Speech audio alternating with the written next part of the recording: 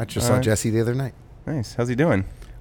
He's good, I think. I was tripping balls when I saw him on mushrooms. Shrooming, I guess that's called, not tripping. I already love the honesty. Yeah. The pod. It was, I saw his head was shaped differently than I've ever seen before, but that's not his fault.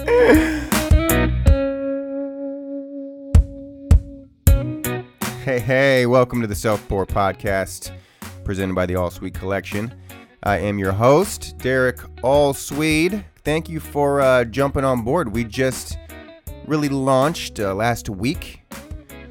Now we're headed into the winter of 2022. We have a few podcasts on the horizon, ready to go. 2 new shows will be launched next month. The Living Directors and Talking Black Art with Hemp C. I'm proud of both of them, so stay tuned on that. Today, on the Self-Pour Podcast, a wonderful experience so far. Our guest today is the lead singer of the Mystic Roots. He DJs for Power 102 and Z-Rock, which are radio stations out of Northern California. He's an integral part of the Chico music scene. He has been for dang near 25 years. Without further ado, Coot Dog. That's nice. It is. Yeah. Where do you rank? Is it pills, you said? It's a Pilsner. Yeah.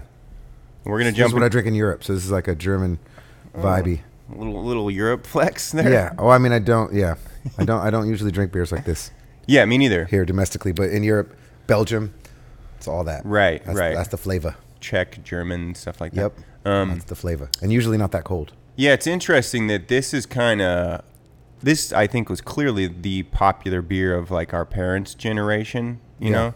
And it still is obviously really popular, but now, IPA's kind of had this crazy surge over the last 20 years that arguably started with Sierra Nevada 40 years ago.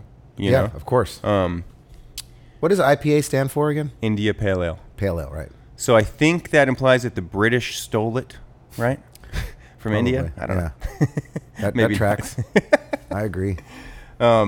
It's good. So I don't drink much Pilsner, but this is really good. I don't either. And like I said, it's usually warmer, actually. I think this beer is recommended to be served closer to room temp. When we were in Great Britain, and we could talk all about actually some of that, the Europe touring. Please, but it was like literally lukewarm beer coming out of the taps, and it was so weird. I mean, they don't really do ice in Europe either, so I feel it's like a conserving energy thing almost. Maybe. It's also super cold, so maybe it's kind of like, they're like, why would you want a cold drink? Like, cool. So let's get into your past. We'll hit all the touring stuff in the middle section.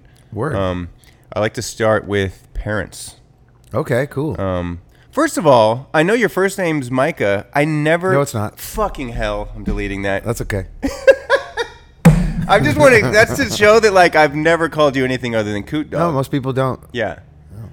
It starts with an M. Nope. Jesus Christ. Nope. Mystery for you then. Am I editing this part out? It's all good. My middle name is Anthony. Okay. Will you please give us your birth name? No, actually. Oh. If I'm going to be getting into fun, good content for you, then I'd rather not associate with the government name. So okay. Because we'll talk about everything if you want. A good angle. We'll just leave that out. So on the header, we're just going Coot Dog. Coot Dog, yeah. Or okay. Coot Wyman's fine still too. Wyman, okay. Yep. Can't believe I got your first name wrong. It's okay. I'm glad you did because it's going to allow me to talk a lot more freely here without any fear of my political campaign later in life being compromised by the stuff we talk about today. So your parents, do you know where they were born, first of all? I do, yeah. So on my mom's side, my mom's family comes from the Philippines.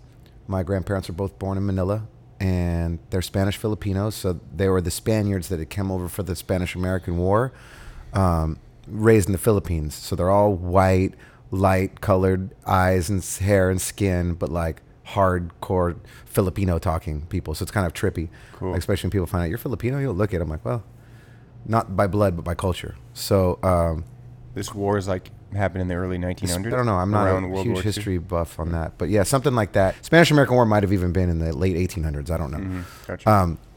But my grandparents were both born in the Philippines. They had a big family, relatively 5 kids, and they moved out to California before my mom was born. So my mom was born in San Francisco, first generation American.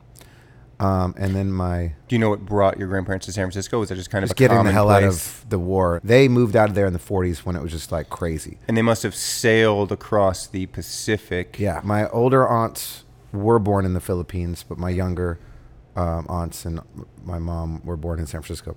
They got the heck out of there. Some crazy stories. Yeah, there was like a situation where like my grandmother was yelling at a Japanese soldier, like spitting in his face, and he like walked her out to dig her own grave and all this stuff. And then the commander came out, what's going on here? And she pleaded with him that this guy was being the dick, and somehow they slapped him, whipped him, or they didn't kill him. Anyway, they got the fuck out of there after that. So God, the stories from that era, it's like we freak out about what's happening in today's climate. It's just like there's no comparison. I mean, No. it's literal like life and death, torture. Yeah. You know, worrying about if your family's going to survive. It's yeah, well, and that plays into the whole idea of like why people hold on to tradition or the whole "let's make America great again" or like going backwards. Like never makes sense. 100%. Yeah, there's some Harvard professor who's written a few books on how statistically things are always improving. It doesn't feel like it. Doesn't feel like it, I'm right. definitely of that mindset that Totally. things are constantly getting better. It's Yeah. just hard to. Other than the idiocracy theory of like the dumbing down of the people who are overbreeding and all That'll that work stuff. itself out too. Yeah. Anyway, so that's my folks on my mom's side. My dad's side is probably similar, leaving Europe for this similar reasons of the war. But my dad's parents were both born in the Ukraine, part of the Soviet Union. Moved out to New York, I think, when he was a kid. When I did the DNA test thing, the what do you call it, 23andMe Yeah. or whatever. So literally, when my results came back, it was like you're 50% all these things, some Spanish and Yeah. some Filipino and some Pacific Islander and some British, and you're 50% Russian Jew. Like my dad is purebred because Your publishing is Russian Jew. Your songwriting is all the other. pretty much, yeah. Which is funny because I guess if you know about Judaism, you're not a Jew unless your mom is a Jew. Right. So interestingly enough, like I'm half Jewish, but I'm not Jewish at all. Right. Whatever that means. Like, are you a Jew? No, I'm not because my mom's not. But A little bit. I don't understand what that even means. But you can. There are also people convert too. So Yeah, exactly. It's just weird that they actually take like there's a religion that's also a race. That whole thing confuses sure. me. Like, and you know why they say you're only Jewish if your mom's Jewish? I only recently found this out. I'm like 40 something years old, Yeah. something, and I just found this out. It's because there's no way to prove that your dad's really your dad. So, good Lord. you know what I mean? Yeah. So it's just like, oh, yeah, that makes sense. so it's like, yeah, my dad was Jewish. Okay, so maybe you're Jewish. So that's my great, family. dude. So they're both first generation Californians, making me a second. Completely out of touch with my cultural background because during the 50s it was about being American. So Yeah. my dad wasn't taught any other language but English. My mom wasn't taught any other language but English. Visiting my family is always like weird because I hear all the Tagalog and all this Spanish, but that didn't make its way to me. Yeah. So yeah, you were teased at school if you had an accent or you were a Right. different way. So my grandparents made sure my parents were American and kind of lost their culture. which is- And a lot of our cultural hang-ups came out of that kind of intense nationalism that happened after World War II, right? It's like, you know, started at home in the families. There's a lot of repression and, you know, the lack of diversity, et cetera. It's like, you Yeah. know, that's what I think we're kind of feeling the effects of still today. But yeah, so my grandparents were all immigrants, which is funny to talk Yeah. about nowadays. But yeah, I mean, I love that you even know that much about your story. I mean, I'm like embarrassed by how little I know of my it's still a family learning story. process. I'm Yeah. learning a little bit more each year. My grandfather started Kaiser, you know, the hospital. What? Yeah, my dad's dad was a major power figure, and he was like thanked in a Kennedy speech and stuff like What's this. his name? Richard Weinerman.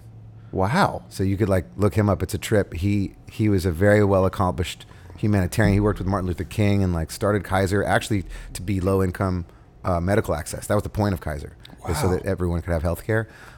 Super trippy story. I never knew him. 'cause And here we are 70 years later. Yeah. Haven't fixed still it haven't yet. fixed it. But I never knew him. He was killed in 1970, years before I was born, by a terrorist attack on an airplane. Him and my grandmother both went down in a plane over Palestine or something like that. So I never knew any of them. Oh my God. By the time I was born, I only had one set of grandparents on my mom's side. Is there some literature on him? And A little bit. I've looked up little things like especially now it's easier with Google. Like, but growing up, it was like scrapbook stuff that my parents would show me. Like, yeah, your grandfather was pretty powerful, like amazing human being, but That's unbelievable. with also his own demons. You know, yeah. which That's is crazy. unbelievable. Wow. okay, so let's skip ahead a little bit to when your parents met. Do you know those stories? Do you know I how do, that yeah, happened? I do. This, the 60s, summer of love, San Nice. Francisco, Haight-Ashbury, Santa Cruz. My dad's a musician. My mom's a hippie. They're both hippies. Me too. She, saw him perform, I think, at a show and, hooked up with him probably. And then he became involved with her and all this crazy open lifestyle back then. He was already married at the time, I think. Oh my God. Yeah. But in a, crazy open thing that I think was actually more of a marriage of green card. He was married to a Swedish woman who needed citizenship. Right. I think that's the only reason they were married. Right. My mom met him, and they all lived together for a while. Just a wild time. Wow. That didn't last. They were only Right. together for 2 years. Or Okay. 2 years of my life. If that. I think they broke up when I was 15 months old. So, wow. So, well, first of all, I have pretty much the same exact story. My mom was a fan of my dad. Of He your was a dad? musician. Oh, that's cool. That was 80s, though, not 60s. So there were different things going on in the 80s, as we Sure. all know. But Less acid, more cocaine. right, you said it. It's funny the things that bring us into existence, isn't it? Yeah. So that's cool that we have that kind of like baseline thing in common that we never knew. It kind of, I think those things kind of make sense in terms of people getting along as Sure. adults too. So your parents split up very early. Yeah, early in my life. What are your early kind of childhood memories? Do you remember that being a difficult thing? Were you it was No, just so I was normal only to you? 15 months old, so I had Yeah. no recollection of that. Right. And my mom remarried very soon after to Okay. a man that I also consider my father. Okay. I didn't bring him up earlier because I thought when we were talking about lineage, it's about blood. But it's worth mentioning my dad, my stepdad, who I also call my dad, coincidentally is also parents are from the Ukraine, which is weird. My mom obviously had a type. She's like a young Catholic Spanish Filipino who married 2 Russian Jews. Wow. But yeah, my stepdad's family was from the Ukraine as well, from New York as well, from Queens. He's a New Yorker through and through, and he raised me since I was, 2 years old. So he's been like, the dad in the home. So I wasn't really, at least consciously, negatively impacted by the breakup of my parents. I just had a Right. bonus dad. So it was just like my dad at home, Marty, and then my biological father was more like my friend dad because we'd hang out once a week, do cool shit like go to the movies or talk about music, and like, he didn't discipline me as much, so he didn't become that father figure to me like my in-house stepdad. Like disciplined me and taught me more about, Interesting. I guess, how to be a man in that sense. Whereas my dad was my artistic influence. My biological dad taught me about music and performing and being an entertainer and comedy and culture. Right. So I had like 2 dads, and so it was like a bonus. So it didn't impact me negatively at all. Whereas I've seen other kids go through divorces that really rocked them because they were older and cognizant of it all. Yeah, my stepdad was in California, and during my mom and my biological dad's breakup, she was dating, and she dated a guy that was roommates with my stepdad. So she was over like at his house for dinner and met the guy she was dating's roommate, and they just had like killer chemistry. Yeah. And he told his buddy that too. He's like, that girl that you brought over, like, how serious are you guys? Because like I was catching a vibe, blah, blah, blah. And he was like, no, she's just kind of my friend. Like, it's cool. Yeah. You guys should hook up. And like, pretty much they became a couple, and they've been inseparable, ever since. They're going like 40 plus years marriage. That's awesome. Monogamous, committed. Like, it's a very different relationship than my biological dad and mom have. So I've had so much influence on like relationships and that from all these different influences. I mean, I think that type of variety can only help you as a person and as a man. Big time. If I only had one or the other, I would be a different person. Right. But God, we've all been in that position where the buddy brings home the girl, and you're like, you have to be respectful, Yeah, even though you although you feel a catch the certain vibe. way. Yeah. How cool! But you don't know what brought your stepdad to California? Interesting. No, I don't know. He was in the military. I don't know which Oh, okay. which time placed him where, but he was in the Air Force. He might have been at Travis during Vietnam War. I don't know if he got stationed back to Cali. What brought him to Cali? He's a chef. He's working at a tennis club, cooking. But I don't. I should ask him. Why'd you move to California? Good question. Great. That's some of the more kind of thorough responses I've gotten to the origin story. There you go. That's neat. I'm into family. Good. Big time, yeah. Good. I could learn from you. So early childhood. So you're in the Bay Area when you're really little. West Marin County. And then when did you make your way up to Chico from there, or were there other Yep. stops in between? Okay. Nope. I lived in the same house from when I was born. In the house, I was born in my mother's bedroom. Like I said, hippie days. Wow, she did a yeah. home birth, and I was born in that house and lived in that house till I was 18 and moved to Chico for Chico State. Oh, interesting. Yep. Graduated high school and came off to Chico to become Dr. Dre. Were you? Oh, so it was a music degree? Yeah. I wanted to learn how to do studio stuff and And I Chico didn't- State had a music program? still does. They got one of the nicest recording studios No in shit. the university system. Yep. Them I had and, no idea. Them in Sonoma State were the only ones back then offering a degree in recording arts because that's all I wanted to study. You know, I didn't want to go to college. I was making beats already, rapping and living a good life in high school. And my mom's like, you got to go to college. I'm like, what am I going to study? This is what I want to do. We'll study that. I'm like, study making beats? She's Yeah. like, yeah, I'm sure there's a way to study that. And so, of course, there is, learning how to use a board and all that stuff. It's kind of a newer program back in the late 90s when I came to Chico, but Yeah. it's kind of ironic. I was at a dude's house the other day. So I meet, younger DJs and producers all the time in Chico. And I met these cats when I did a show at the El Rey for Blunts and Blondes. I met some cats. And this one dude, Noah, he's an incredible producer, DJ. I'm like, can you invite me to a session just so I can see like how you're making beats? Like, how do people make beats now? I feel like I've been out of the loop. I went over to the spot to like see what's going on now. And it's so different than the stuff I studied because I got in right before Pro Tools. So we didn't study Pro Tools, which is ridiculous to think about now. An engineer not knowing how to use Pro Tools. Yeah. But the university was teaching a digital performer at the time.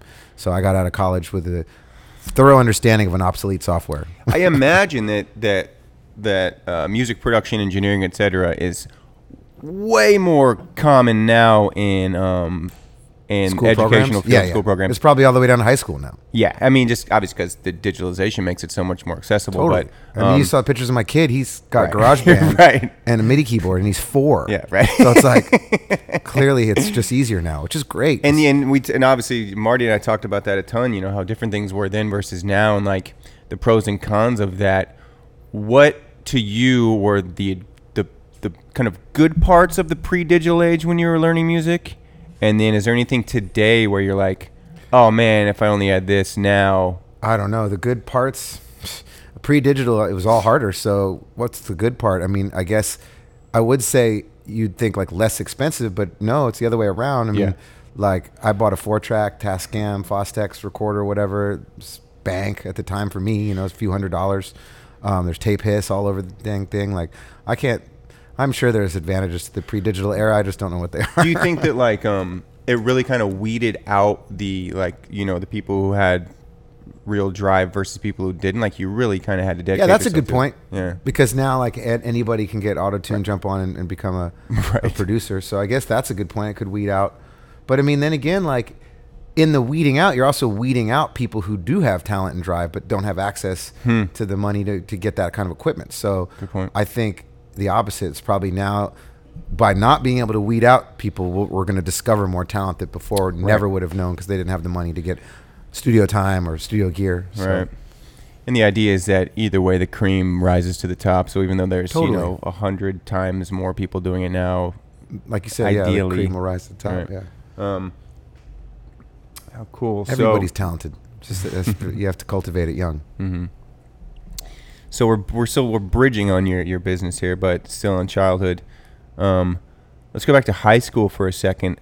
How Yeah, was your high let's. school experience? Did you like? I mean, you're pretty. Yeah, I'd say you're a I- pretty popular person in your adulthood. Was that the case when you were in high school too? Did you have a lot of friends? Kind of yes and no. I think I was liked and disliked. Like so, I wasn't a jock.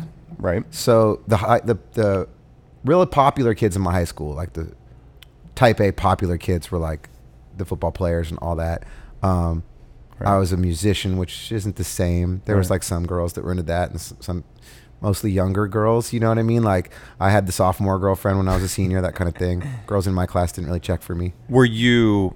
Well, one, like now, if you're doing that, you can at least like be like, go check out my SoundCloud. You can hear what Right. I've done. Back then, you couldn't really do that unless you were performing live, I suppose, or And I someone performed came at the into talent your shows. So I was the school, like, I forget the name of it, not the mascot, but the spirit leader or Okay, whatever. So right. like I would come out during the rallies. I'd always write a different rap about the football team and like perform it, and it'd be customized like about each guy, so that they'd get their little. That's cool. I'm great. just in the rap. Yeah. And there was, like I said, younger girls at the school and younger kids at school looked up to me, but the kids in my class, I just think kind of always thought I was like probably a poser, like trying to be black, or like back then it wasn't the same now, where like back then there wasn't a lot of white people doing rap music.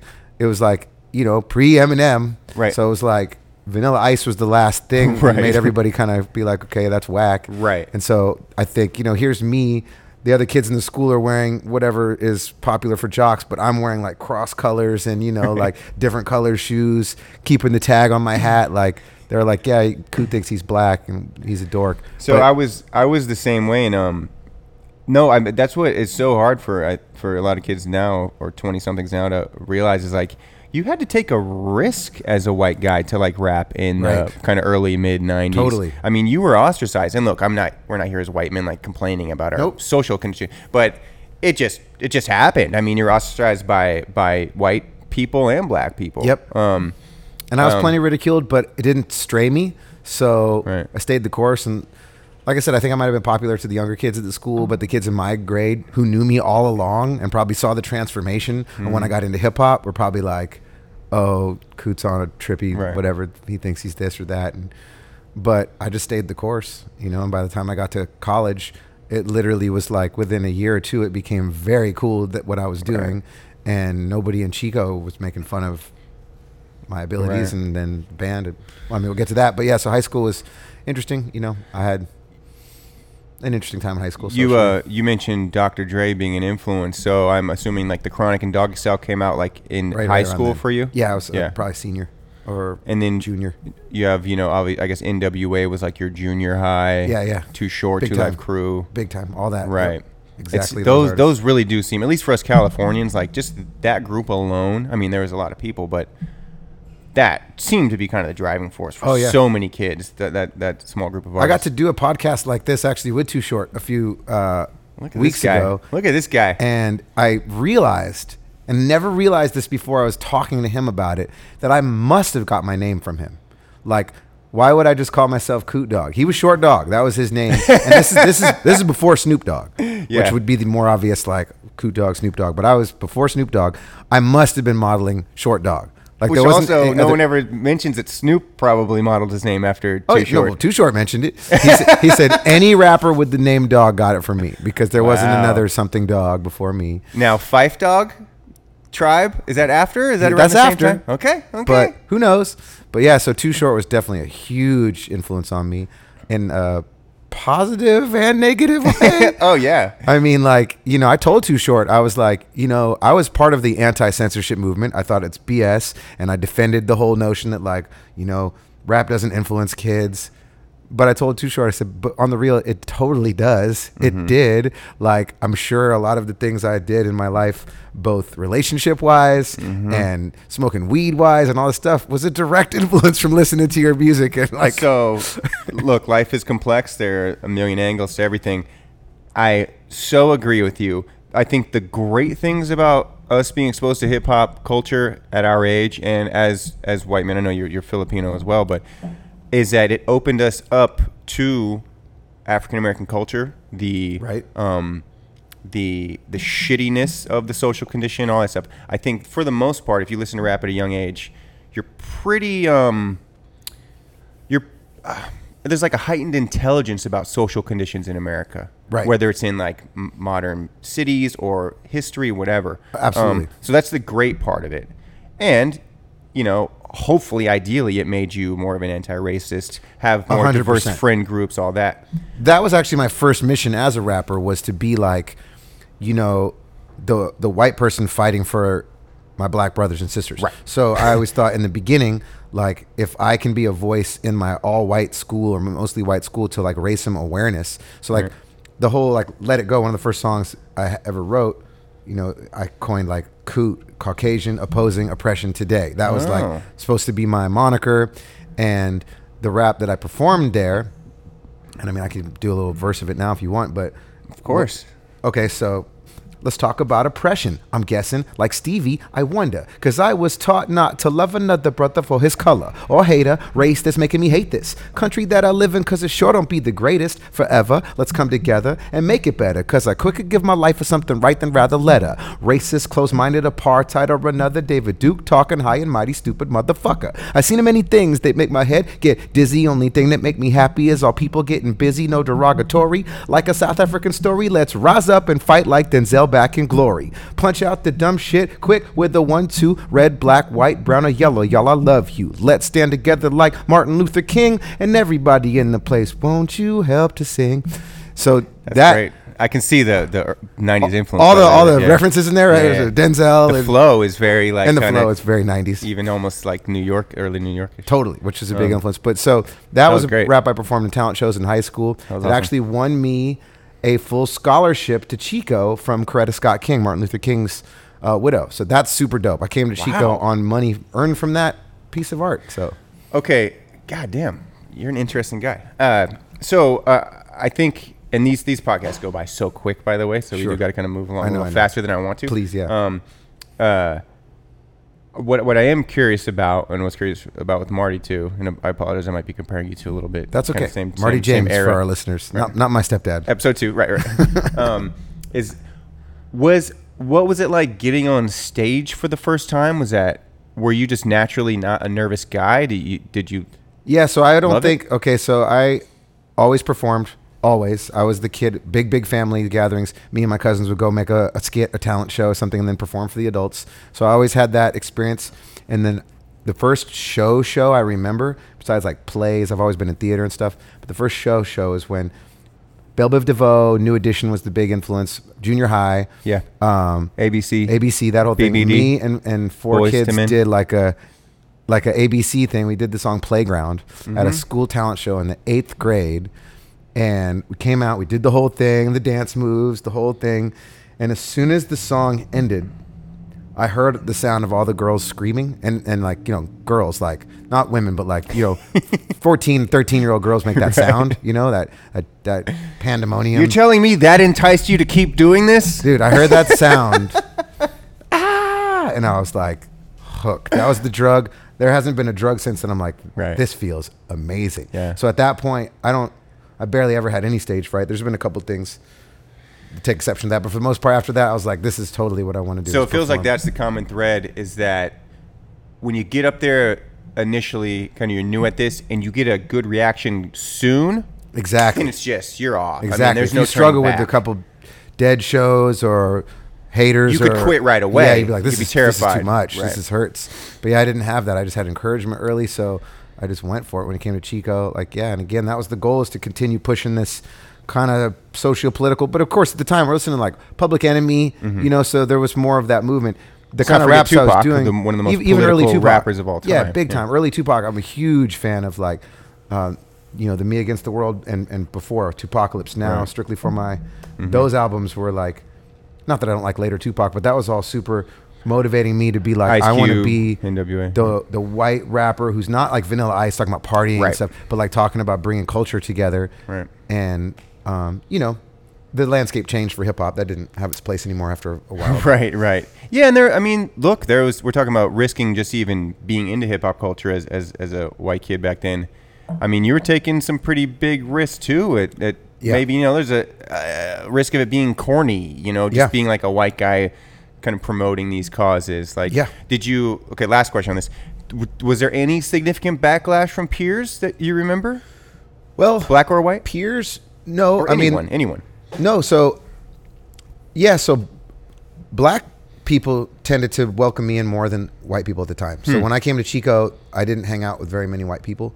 I actually almost pledged a black fraternity as the only white person, and I knew I was going to be super hazed. I knew that was going to probably have it worse than anybody. The greatest hazing of all time. But respect out to the Alpha Phi Alphas, the original A5s. Those were my dudes. We hung out every day on campus, and the only reason I didn't end up pledging the fraternity was because Mystic Roots took off, and the rules about what I could and couldn't do during pledging wasn't going to line up. Like, no social events, and you can't do this and that. I'm like, I'm in a band now. The band became my fraternity. So, Great segue. Well, I was just gonna say that Yeah. like it was weird that the mixed ethnic groups that I hung out with definitely liked that I was like trying to forward the cause, and it was like unfortunately I was getting more ridiculed just by like the white guys I grew up with. And without that support, though, I mean, you need that as kind of a launching pad. You know, Yeah, I it's felt like everything. in a I'm way. here to fight the good fight. So. We're going to move into the sweet and sour wall, where we talk about your business. And you mentioned Mystic Roots, which is a perfect segue. Yes, sir. We are going to be drinking Berry Breezy from Bear Bottle Brewing. It's a Dr. Seuss drink. A lot of Okay. alliteration. Just kidding. Let's get after it. Like the color. That's nice. I'm not a huge fan of sours, but I like this one. Sours are one of those things that I think after you drink a lot of beer, drink a lot of IPAs, suddenly it becomes nice to take a little break. Yeah. Well, you know me, I'm huge on kombuchas, and I recently tried a mental trick on myself when I took some sour and just thought of kombucha, and I'm like, oh, this is fine. Very similar. Yeah. Yeah, as long as you like wrap Something. your head around it. But like to go from beer to that, it's like, whoa, this is so sour. It's good. I mean, I'm going to finish it. Delish. Yeah, Me it's too. good. One more. Yeah. Okay, so let's talk about the very beginnings of Mystic Roots. When did that even Sure. pop up as a possibility, an idea, concept? Okay, so taking it back from chapter 1, I'm at Chico State intending to be the next global phenomenon. Basically Eminem. Like Eminem was, what he pulled off was what I wanted to do, and realized that I couldn't, realize after the fact I couldn't have ever done that, because back then especially you needed a hardcore backstory. Notice you don't anymore. I don't think anybody cares if G-Eazy came from a privileged childhood or not. Nobody Nope. cares. And now it doesn't matter anymore. Jack Harlow, none of these guys. Was it street cred, quote unquote, Right, is what but you back needed? then you had to have a story. If they found out that I was this white kid from Marin County, California, trying to rap, there would be no acceptance. So I feel a little bit bummed that I didn't come up during the modern era where that doesn't matter anymore. It's just about your talent, Right. Because I didn't have that backstory. I never really struggled financially. My parents aren't rich, but I mean, you know, I always had food on the table. But a So- narrative sells. I mean, it makes a lot of sense too. Like that's what the public, you know, we're even if you're entranced from the by hood, you had narrative. to have a story. Like 50 Like Cent 50, right. had to be shot to Right. get. But Pac, that being et cetera. said, I wanted to be Eminem. I wanted to be like the opposite of Vanilla Ice. I want to be the first white rapper where people were like, actually, that dude's dope, regardless of his color or his background. He's got fire lyrics. Kind of amazing that hadn't happened yet by the mid '90s when hip hop Yeah. was so had taken off. It's crazy that Third it took Base till is the one. 1999 for that to happen. Right. Because that's a good, you know, full decade of no legitimate white rapper. Third Base would be the one exception to that. Yeah, but they were still. dope, but they weren't pop stars. As someone living in California at that time too, I didn't give a shit about Third Base. I Right. thought they sucked. Totally. So I'm in the apartment making beats on my keyboards, making raps, just trying my best. Meanwhile, my roommate, who I came to college with, who we grew up together, Shane, him and I have known each other since we were babies, he fell into a band with a couple friends he met at school in a theater class, a bass player and a guitar player, both of which were frat brothers, the Sigma Nu fraternity, who wanted to start a Sublime-ish band, like a reggae band with some punk rocky like elements. So they started this band called Root Awakening, and they were dope. Clever. Yep, they were dope, and I loved watching them play. Shane and I used to do music together in high school, but I think he was excited to do something else. Like I'm doing my thing, he's doing his, instead of like kind of relying on me all the time. So he kind of was happy to start his own thing. I was doing my thing, but then when I'd come, they would call me up on stage to like be a guest, like just a rapper, like, yo, bring up the homie Coot to bust a rap. And I'd come up and I'd rap during the song Pass the Marijuana. And I did this rap that I actually wrote in high school for a different song called Puff the Magic Buddha. And the marriage of those two sounds, the party would just go off. Because they were a pretty mellow band, but I brought all this hype, energy, and rap and stuff. So they're like, we should bring up Coot more. And I'm like, bro, I'm down to be in the band if you wanted that. But they were like, well, you know, no, we don't really need like a full-time rapper, but it'd be cool to have a guest here and there. Interesting that, I mean, because that's a significant shift going from like high school shows getting a good reaction from like, you know, sophomore girls to Yeah. actual now adults or college parties. Right. Like there's no guarantee that that's going to Right. translate. But I had So been honing my craft by then. Like I was a confident rapper to like, I was ready. Were you surprised? Were you pleasantly surprised by the response at that point? Or were you expecting it? In an appropriately confident way. No. I think I was super confident and cocky and like, yeah, of course I'm dope. Like that was how I felt at the time. I was like, by the time I got to high school, like I had a super, super fine girlfriend. Like my confidence was boosted by the time I got to college. Like I just came in here feeling, I had a great support base of friends back home. I was kind of in a gang, which obviously helped we all were. my ego and my confidence and stuff. So when I got here, I just was like ready to just tear Chico up. I thought it was going to be my playground. So that attitude probably helped. Wow. But got on stage, rocked with them a couple times, petitioned to be in the band. They were like, no, we don't need a full-time rapper. I'm like, well, I can also play keys. Well, we already have Shane playing keys. So it is what it is. But then they ended up bringing in this other dude they wanted on guitar. And Shane was like, well, we told Coot we're not bringing any new guys in the band. So if you're going to bring in Jason, you should bring in Coot. So then I became a band member, which was exciting. And right around that time, right then when I became a member of the band, they wanted to change the name because Root Awakening requires you to say it weird like I'm doing right now. Yeah. Because if we say Root Awakening, people will be like, oh, Root Awakening? Right. No, Root Awakening. So first of all, that's a bad name for that reason alone. Okay. Second of all, there's already a band called that. So we had to come up with a new name, but I had already written all these raps that had the word root rhyming with coot. It was perfect. I'm like, this is dope. Coot, Root Awakening. So like, let's just keep the word root, whatever we do. And so the bass player thought of Mystic Youth. So I'm like, what about you keep roots in it? So I helped name Mystic Roots. Mm-hmm. Although I'm not a founding member of that band, I did help write the new name, which ever since. It's a good name. So yeah, Mystic Roots it's a really good name. Formed. Our first show as Mystic Roots was at a packed 1,000-person frat party at the Sigma Nu Fraternity House. Again, because the dudes in the band were part of the Sigma Nu Fraternity, so it was a given. Let's let Joaquin's band play. So this is instrumental, just like we said earlier about the young girls screaming at the talent show, is that we didn't ever have to struggle and play some shit shows working our way up. Our first show was on a stage, a built stage, not in the corner of a barn or whatever.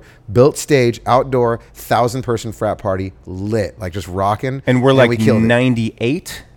96. 96, okay. Yeah, and we killed it. So it was just like, you know, immediately we're like, all right, this is, we're gonna just keep going with this. So like we came out the gate swinging and just had to keep the energy. And then within the next year or two, it just became like, oh, you guys going to the Mr. Roots party this weekend? It became just known that like we had the fat parties. Such great timing too, just kind of coincidentally. It's like Chico, mid-90s are like,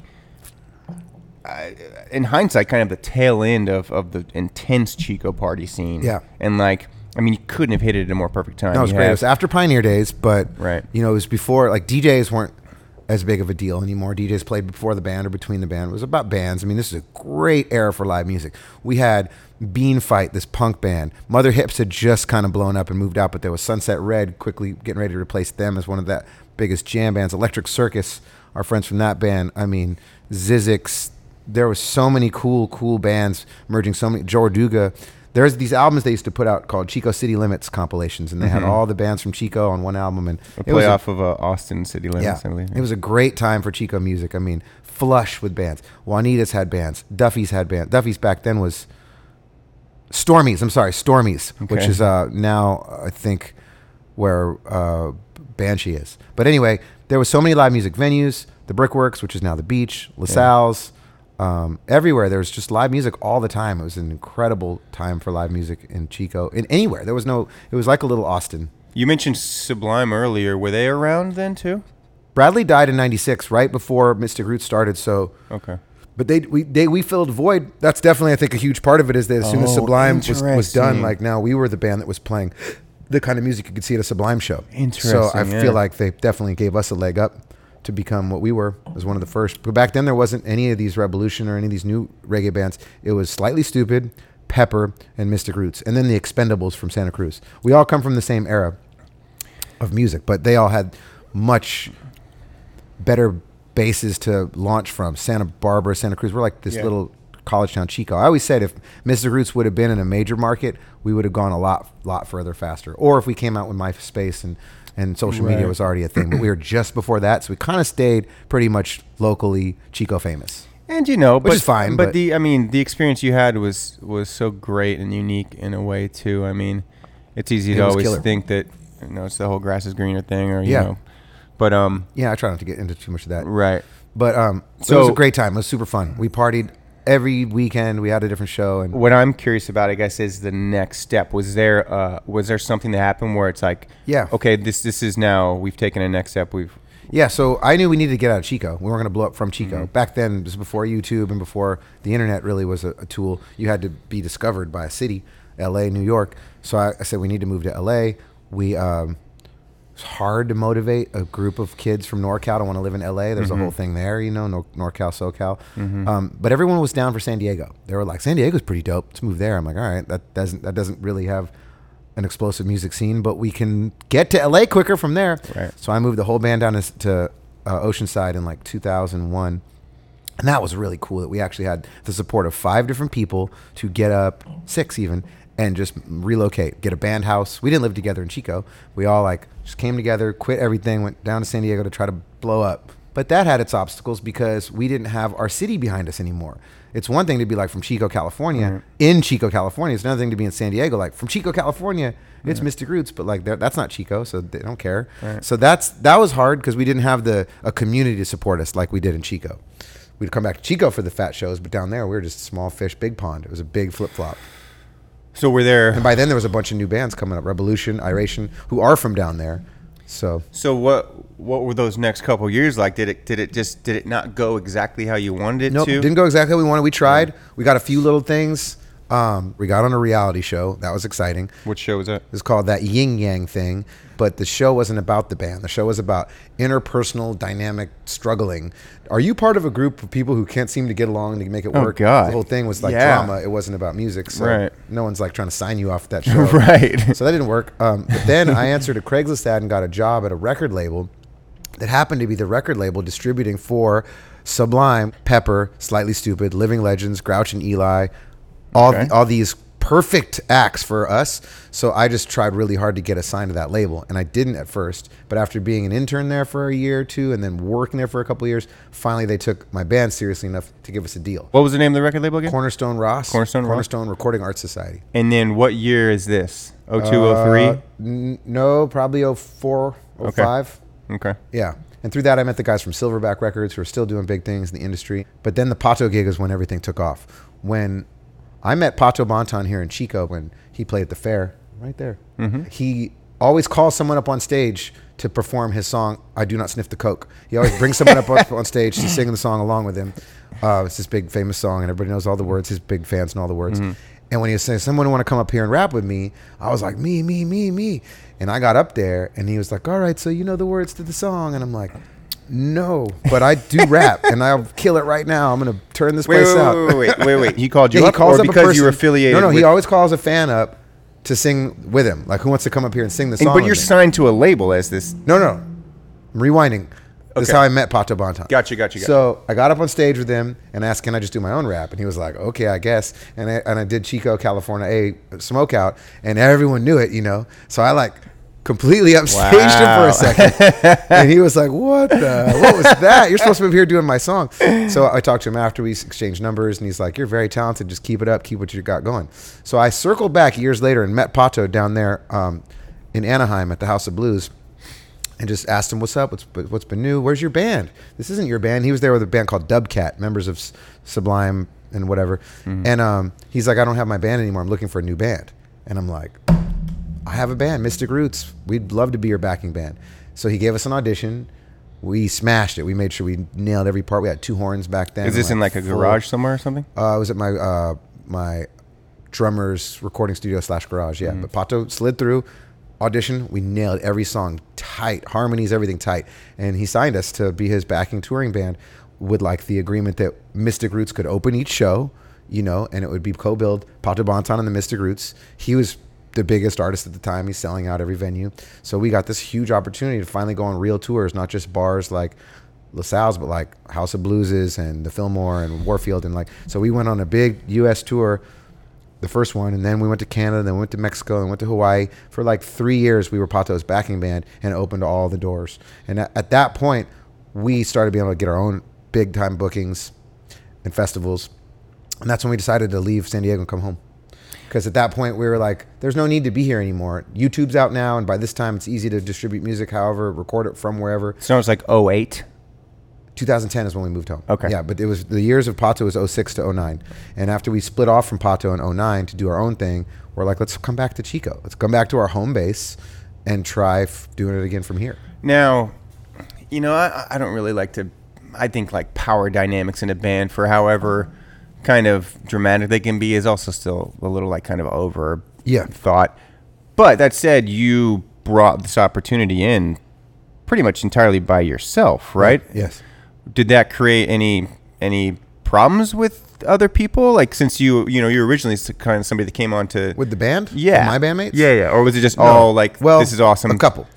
For one is, once we had the opportunity to actually go on tour full time with Pato, it weeded out a couple people in the band that couldn't do that. They're like, I can't get off work to go on this tour. It's like, well, that's the point of what we're doing down here. So a couple people in the band, some of which I'm very close with to this day, and others which I've lost touch with, we had to replace them because they couldn't do the tour. And it's like, well, if you can't tour, what are you doing in a band at all? It was a good paid gig. Well, it's a real fork in the road where it's like, do I quit my job and become a full-time musician? Exactly. Or not? Yeah. But that's why I was down there. Like, I was down there for no other reason. Right. So that caused that. But for the other part, I think everybody in the band was like pretty stoked. From 2010 on, now you're back in Chico. Yep. You're still playing with the band. Yep. And are the venues changing? Are you going to different states? What's happening? We're still touring, but between 2010 and 2016, we went on a couple more big tours. Opened up for Tribal Seeds and for Catch a Fire, my homies from New Zealand, who I'm actually now their booking agent here in the United States. Cool. And so a couple really cool opportunities. Meanwhile, trying to make ends meet in between touring, DJing a lot. That's something we haven't talked about, but I've been DJing this whole time since high school. I've always been a DJ, and that helps, bring in some bread, whereas live music is always more of a struggle. And then the cannabis thing, the whole other side of all this is like, I've been growing weed this whole time also through all these years since college. It's a very effective second job. Yeah. And, it's not technically always a small business. Yeah. Traditional market. So, we don't call it the black market. It's the traditional market, which is different now. The green market. Yeah. So that's changed into the green market. We got licensed and became a licensed delivery in Chico. And even up till today, we're trying to become a licensed shop open in Chico. Right. So all those things were help paying the bills. But yeah, my Mystic roots, DJing, and the cannabis. And then there was kids. So when kids came in 2016, the Mystic Roots touring definitely dropped because that's hard with the toddler and stuff. So you couldn't just jump in a van and crash on the van bench. But you guys didn't break up. Nope. We just played a lot less. Yeah. So everybody in the band had to have other gigs and other jobs. And I just have to hope that we could pull them together when we needed them. But when the budget's there, you can almost find anybody. Yeah. That's the thing. Money talks. So it's like, if we get a good tour, I'll just go down the list and be like, find a guitar player. Can you do it? Can you do it? Right. Okay, you can do it. And put a team together. Just a quick question for me. Reese is a good friend of mine. I kind of started getting into recording. Reese was one of our guitar players. When I started working with him back in 2008. Yeah, so he played guitar for you when he was like 17? Yeah, he was still in high school. This is before we moved, I think. So this is 2000, 99. And this is Reese Wild, to be clear, who our friend Marty just put out an EP of his on his new label, Mighty Oak. Fantastic guitar player. Super sick. Yeah, he is one of the best. I'm really honored that we got to work together those years. And he was the youngest guy in the band when he was, but yeah. Cute girlfriend. Did you haze him? Didn't have to. He had this most beautiful girlfriend that he should have been hazing us. Like, how does this young kid have the hottest chick in the band? So one thing I want to talk about, you mentioned, weed. I think that's probably going to be on our third wall here, where we talk about the future, because that's really on the horizon, right? What about radio? When did radio start? You haven't mentioned that yet. Yeah. So, I meant DJing radio. So. When I hear DJ, I'm thinking like you're DJing at bars. No, or both, something. both. So I was on high school radio, and then when I got to college, I was heavily involved in KCSC. Freshman year, I signed up to have a show. I had a reggae show from like 7 to 10, whatever this day, and then a hip hop show. So I was able to do both the things I love, reggae and hip hop, for like a year at KCSC Student Radio until I became the music director. And then I was in charge of those formats for the next 5 years. Even after I graduated Chico State, I still worked at the radio station there all the way till I moved to San Diego. Then there was a big break from radio. I didn't do radio in San Diego. So from 2001 to 2013, I wasn't on the radio. Did you not want to be, or were you trying to get some radio gigs? No, I don't know. I didn't see how that would have happened down there. I didn't even think about trying. Gotcha. I was busy working on the band. But when I got back to Chico and I finally got resettled, I'm listening to my girl Jigga Julie on the radio every day, and I'm like, I should see what's up. Like, maybe I can get a job down there. And I called her. I'm like, can you set me up? She turned me on to this guy, Brian Fox. He brought me in for an interview. Turned out that this general manager also was a KCSC alumni from Chico State. So we had like that kinship, fraternal bond there. He's like, oh, I love KCSC folks. We got to get you on the air right away. I'm like, well, I want to be on Power. We don't have an opening, but you can be on Z-Rock. And I'm not like the rock guy, really. Right. So that was just my intro to it. And eventually I got over to Power. But I never stopped doing Z-Rock, so now I'm on both here in town, which is a lot. What's your how do you, what space are you in now with that? I enjoy radio. It's not a financial lucrative business for me because it's very right. I'm not doing it for the money because there isn't any. But I really enjoy being a part of the community. I like that, I can have a voice to speak to the people of Chico, even though it's not a talk show like this. It's very brief things I say on the air that's mostly just scripted. But I can put my own twist on it every now and again and add a little flavor. Me and Julie are working on like a food blog podcast type, well, not podcast, on the radio, like a food review thing that we're going to start maybe doing on Fridays, talking about different restaurants in Chico. So that's fun. It's good to be involved with the community. And well, that's one of the reasons why I love that you're here doing this. I mean, it's such a natural thing for you to be involved with the podcast. Oh, yeah. As a guest or a host, potentially. Absolutely. Happy to do both. But, yeah, so radio's fun. And the kids like that, too. That's cool, is to go from being recognized as the dude from Mystic Roots for years to now people are like, are you Coot Dog? And I'm immediately thinking they're talking about Mystic Roots. And I go, yeah. And they go, oh, we listen to you on Power. I'm like, oh, that's cool. It is, yeah. That's different. You mentioned one thing I've really learned working here, which I've been here for 2 years now at the Commons, is this concept. And I mean, frankly, I kind of knew this when I was substitute teaching and stuff.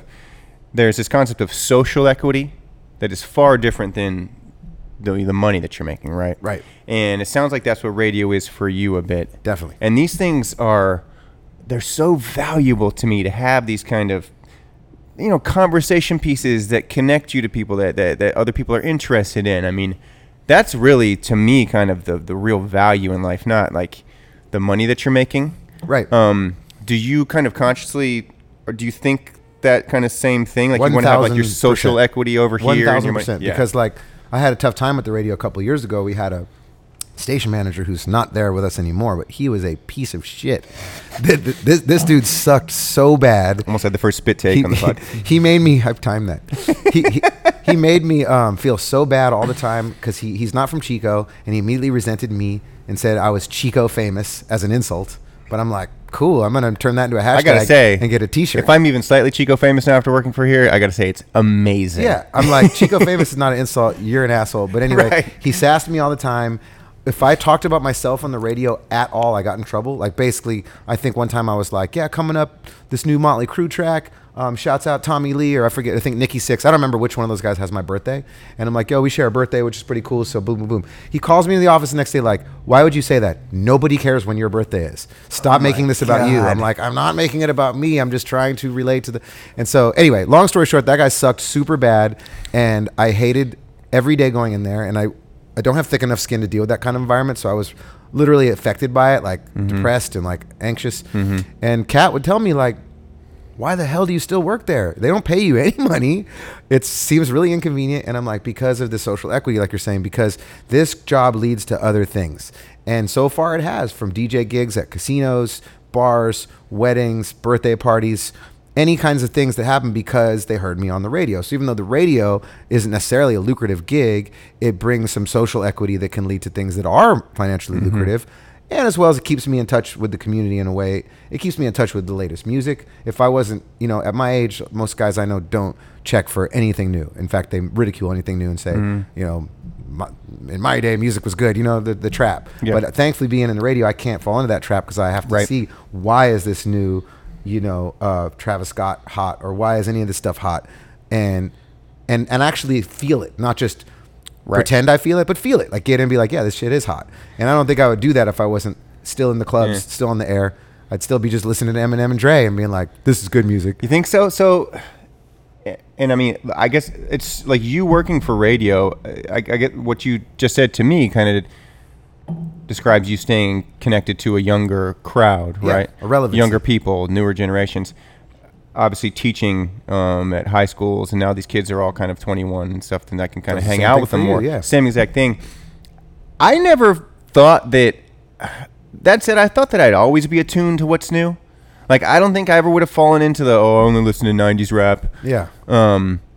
But you think But that... you're out here, though. You're at the Commons, you know? Like, Yeah. if you're not out here, I don't know why you'd be listening to the newest hip-hop. Probably wouldn't. Yeah. Maybe. Right, But right. you never know. We are on our third beer, the Hop Forward Wall. What do we got? Urban Roots Brewing, A Picture of Nectarone.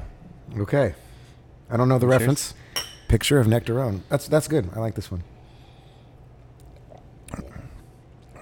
Assume it has a little bit of a nectarine. Yeah, a little orange in there. Somewhat, yeah. You know, it warmed up a little bit because it's been sitting here for an hour. Of course. But And that one's probably better cold. exactly. Maybe we should do this The the other way around. Pilsner, We talk about we the should have future flip-flopped first. those, yeah. While we're on music, how are you looking at music now? I mean, I think we're all kind of at, the midpoint in our lives here. Things are kind of changing now moving forward. Or are they? I mean, what is music to you now as a DJ, as a performer, as a producer? Well, I would love to start working more on like some production and remixes and stuff. That's why I said earlier I was trying to study from some of these younger cats, find out where the new sounds are coming from, the new plugins and all this. It's a very different landscape than from when I was just with the MPC and finding samples from everywhere. Now everything's available to you with these sound banks and stuff. So I really like remixes, that could lead to me producing more original stuff. But for now, the Mystic Roots stuff, we like to write. We'll get producers to give us music and we'll write to it. So I'm still always on the hunt for that. Mystic Roots is definitely not done. Probably never will be done. As long as I'm alive, we'll be the old band still putting out music when we can. That's the beauty of reggae. You've been doing some really great shows recently, right? Yeah, definitely. We just played with Sublime and the Dirty Heads, and that's a great show. And we were supposed to. That's a little bit of a full circle show now that It that's is, what right? we mentioned earlier. Yeah. It's really cool.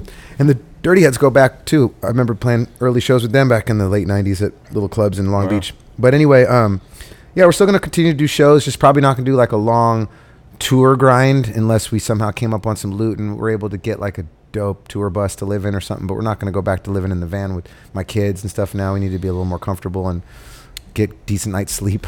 I mean, do you consider it a part-time job essentially? Mystic Roots? Yeah. Yeah, it's a passion. Right. I don't even call it a job at all. It's a passion. Okay. I donate all the money right back into it. Like Right. take the money we make from the gig and like put it into some promotions of the next gig or whatnot. So yeah, I'd say we're trying to stay busy with like 1 to 2 shows a month in the off season. And by that, I mean everything but the summer. And when the summer hits, my goal would be to get us like a real good festival booking circuit, play like a ton of festivals, because those are not too challenging for the band. They're not like we're up till 2 a.m. We'll probably play in the day or the early evening because we're not like massive headliner status. And then enjoy the festival with the family, have my kids be there. Like that's my kind of gig these days. Concerts in the plaza, like we do here in Chico, those are everywhere. So like to do more of those. Ashland concert in the plaza, Sacramento concert in the park, stuff like that.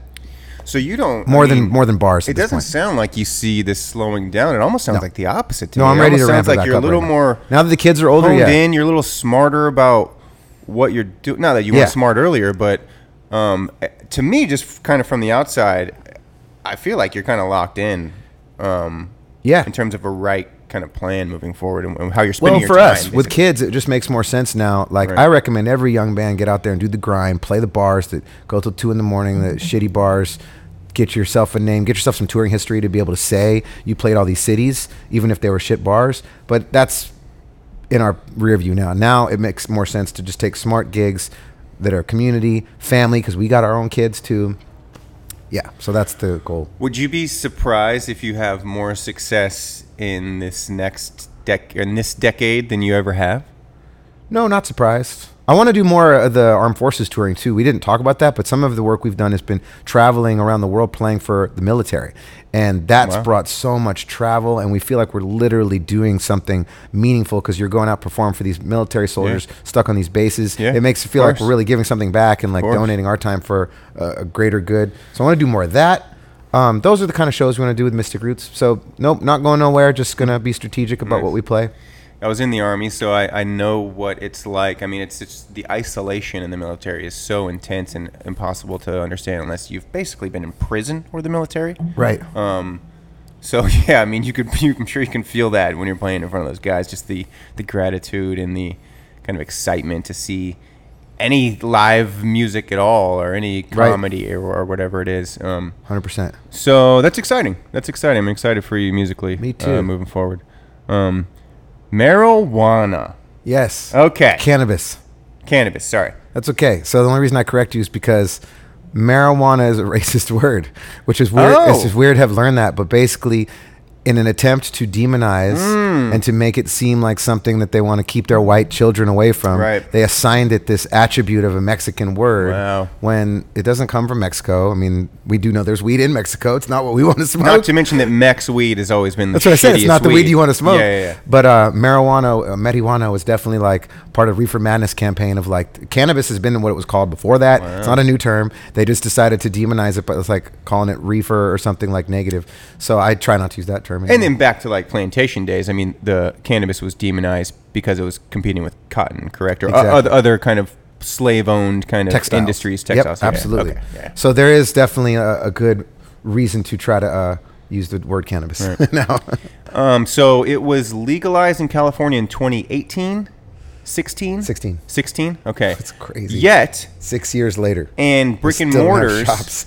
Will you kind of explain that the state of the brick and mortar here in, I guess, Sure. Butte County, I guess, is it? Or It's the city by city. Okay. So in 2016, when they passed Proposition 215, no, Prop 64, they made it so that now cannabis is legal in California. That seems like good news, but with the stipulation that it's up to each city to decide how legal. Right. Which is kind of messed up because instead of having a blanket policy, now you can get your conservative cities like Chico, which a lot of people don't think of this as a conservative town, but it sure is. I mean, it's like 55-45. It's not like, it's not Reading. No, but I mean, it's definitely, because of the farms and because of like the old Chico. Right. Without the university, this would just be a conservative It'd town. be like Reading, right? Or Red Bull. But because of that, I've never understood why conservative equals anti-cannabis because It shouldn't. if anything, conservatives want less regulation, they want freedom and all that stuff. So anyway, longer story, but They do in certain ways, and then they don't in other ways. all I can think of is the idea of church and state separation. So basically, if you have something that's been illegal, then the church is against it because abide by thy laws or whatever. But Is that in the Bible? Abide by that? I don't know. I'm kidding. I'm just assuming because it doesn't make much sense. Why? Well, let's not get into the weeds Hey. of that. But really, okay, so where we're at. Chico decides shortly after 2016, I think 2017, they decide, okay, it's up to us. What's legal? Nothing. So they say that they're not going to regulate anything, which means we have nothing. So now we've taken a step backwards where before we had medical, now we have nothing. Then slowly in 2018, 19, they start saying, all right, we're gonna abide by the will of the voters. We're gonna create some licenses. We just got to take our time with it. And by take our time with it, we drew on out this campaign, 2 years of meetings to figure out how many dispensaries they're going to allow, what they're going to allow. And they've decided to let there be 3 dispensaries in Chico and nothing else. No delivery services, no distribution, no manufacturing, no So all the grows, delivery services are going to nothing go? else. Nothing else. Ooh, brutal. So there are a good amount of delivery services right now, no? The ones that are operating in Chico are all operating unlicensed, unregulated, aka illegal. I don't know if they'll leave when. I mean, they should leave now by law, but they're not. So I don't really know how that all shakes out. I do know that there's 3 shop licenses they're going to give away, and my company, Chico's Best, has applied. We're one of 26 or 25 applicants to get 3 licenses, and we're in phase 2B right now, finding out how our scores did on the applications, and if we did good enough to move on to the next phase, we're going to get interviewed. What And does that then mean, your scores? The applications are scored by a consulting group, scored on a scale of 1 to 200 or 1 to 400 in each section. So you've got like your business plan, your security plan, like it's crazy. It's like taking the Wow. SATs. So there's some committee with the Chico City Council that's scoring these things? In order to keep it from looking very poison and corrupt, which is smart, they farmed out that committee to Fresno. It's not a Chico committee, Okay. which is a good idea because otherwise there could be a lot of like backdoor favors Yeah. and whatnot. But instead, it's a committee based in Fresno that is scoring all the applications. Then they'll present the scores to the city of Chico with a recommendation of like, here's your top 3 scoring. This is who we recommend. We can't tell you who to award the license to. We could recommend you give them to these 3.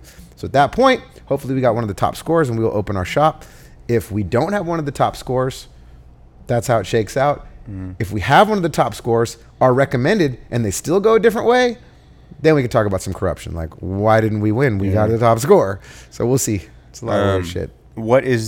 What's the next step on that? What are you waiting for next? When the scores come out, for the written half, we move on to the interview half. Okay. Which is in January. So I imagine those scores will be ready by February, March. It'd be really cool if like 420, 2022, we know for the winner. Talk about opportunity. I mean, if you land that, I mean, we're talking a real career here. Yeah. And it's a legacy, something I can leave to the kids. Exactly. Like being one of the first people to own a bar in Chico back in the Hoovers. Right. That's crazy, yeah. Which, by the way, just the ridiculousness of like bars being fined, dozens and dozens of bars being fined in Chico. But there's so many 3 bars. dispensaries, not Only even weed 3. bars, just places where you can buy it. Like, oh, yeah. No. Places to buy alcohol are in the, hundreds. Right. But there'll be 3 for cannabis. Well, I have a feeling in 40 years it's going to be I'll pretty. laugh at it. Yeah, it'll be nice to be on yeah. the pioneer front now, so Right. I'm hoping for that. Now, do you already have locations scouted out for if and when we're you do on the your business? side of town. We're at 1441 Perfect. Park. Same side of town, south of downtown.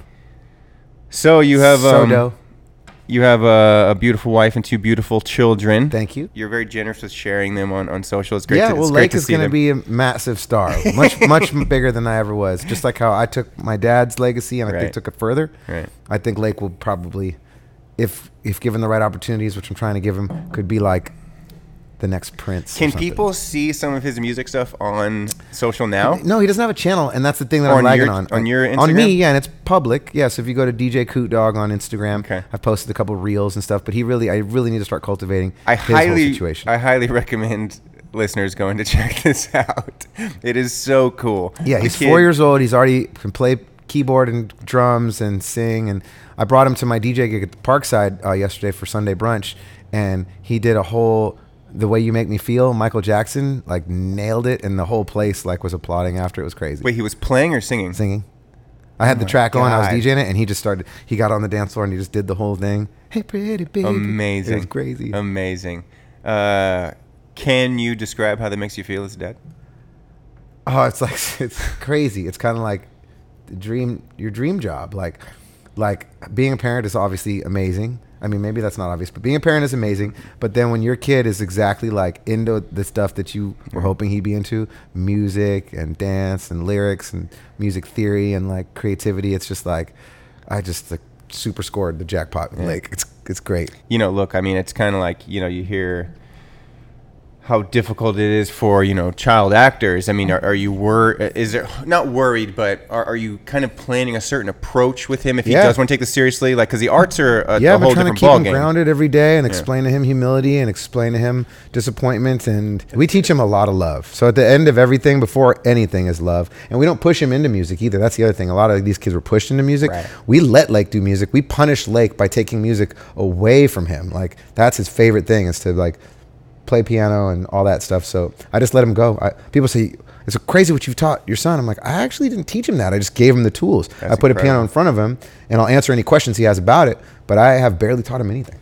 And this is down the line, but in terms of applying pressure, you're going to think you're going to be fine the whole way with not kind of having these certain expectations. I gotta or get living some- vicariously through them, all that stuff. I have to give him some discipline. So there will be some sometimes like he doesn't take lessons because he's self-taught. Like we try to bring in a drum teacher and he wasn't listening, and like I try to teach him how to use GarageBand and show him how the metronome works, and he's not listening. So I am trying to give him a little bit more discipline, because obviously he can't just be his own boss always. He's our boss.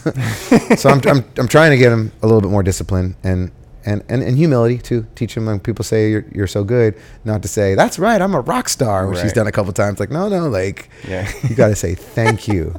That's all you have to say. Thank you. Well, that is a wonderful lesson to end on here. These things go quick. Delicious. Coot, thank you so much for coming. Thank you for having me. And I could have given you my real name for this one, but next time we could talk about the jail experience or the different women through my life. Anything that might be more fun. That'd be a good idea. No, I would love to have you back. You're welcome back anytime. Coot Dog, appreciate you. All right, bless. All right, we out.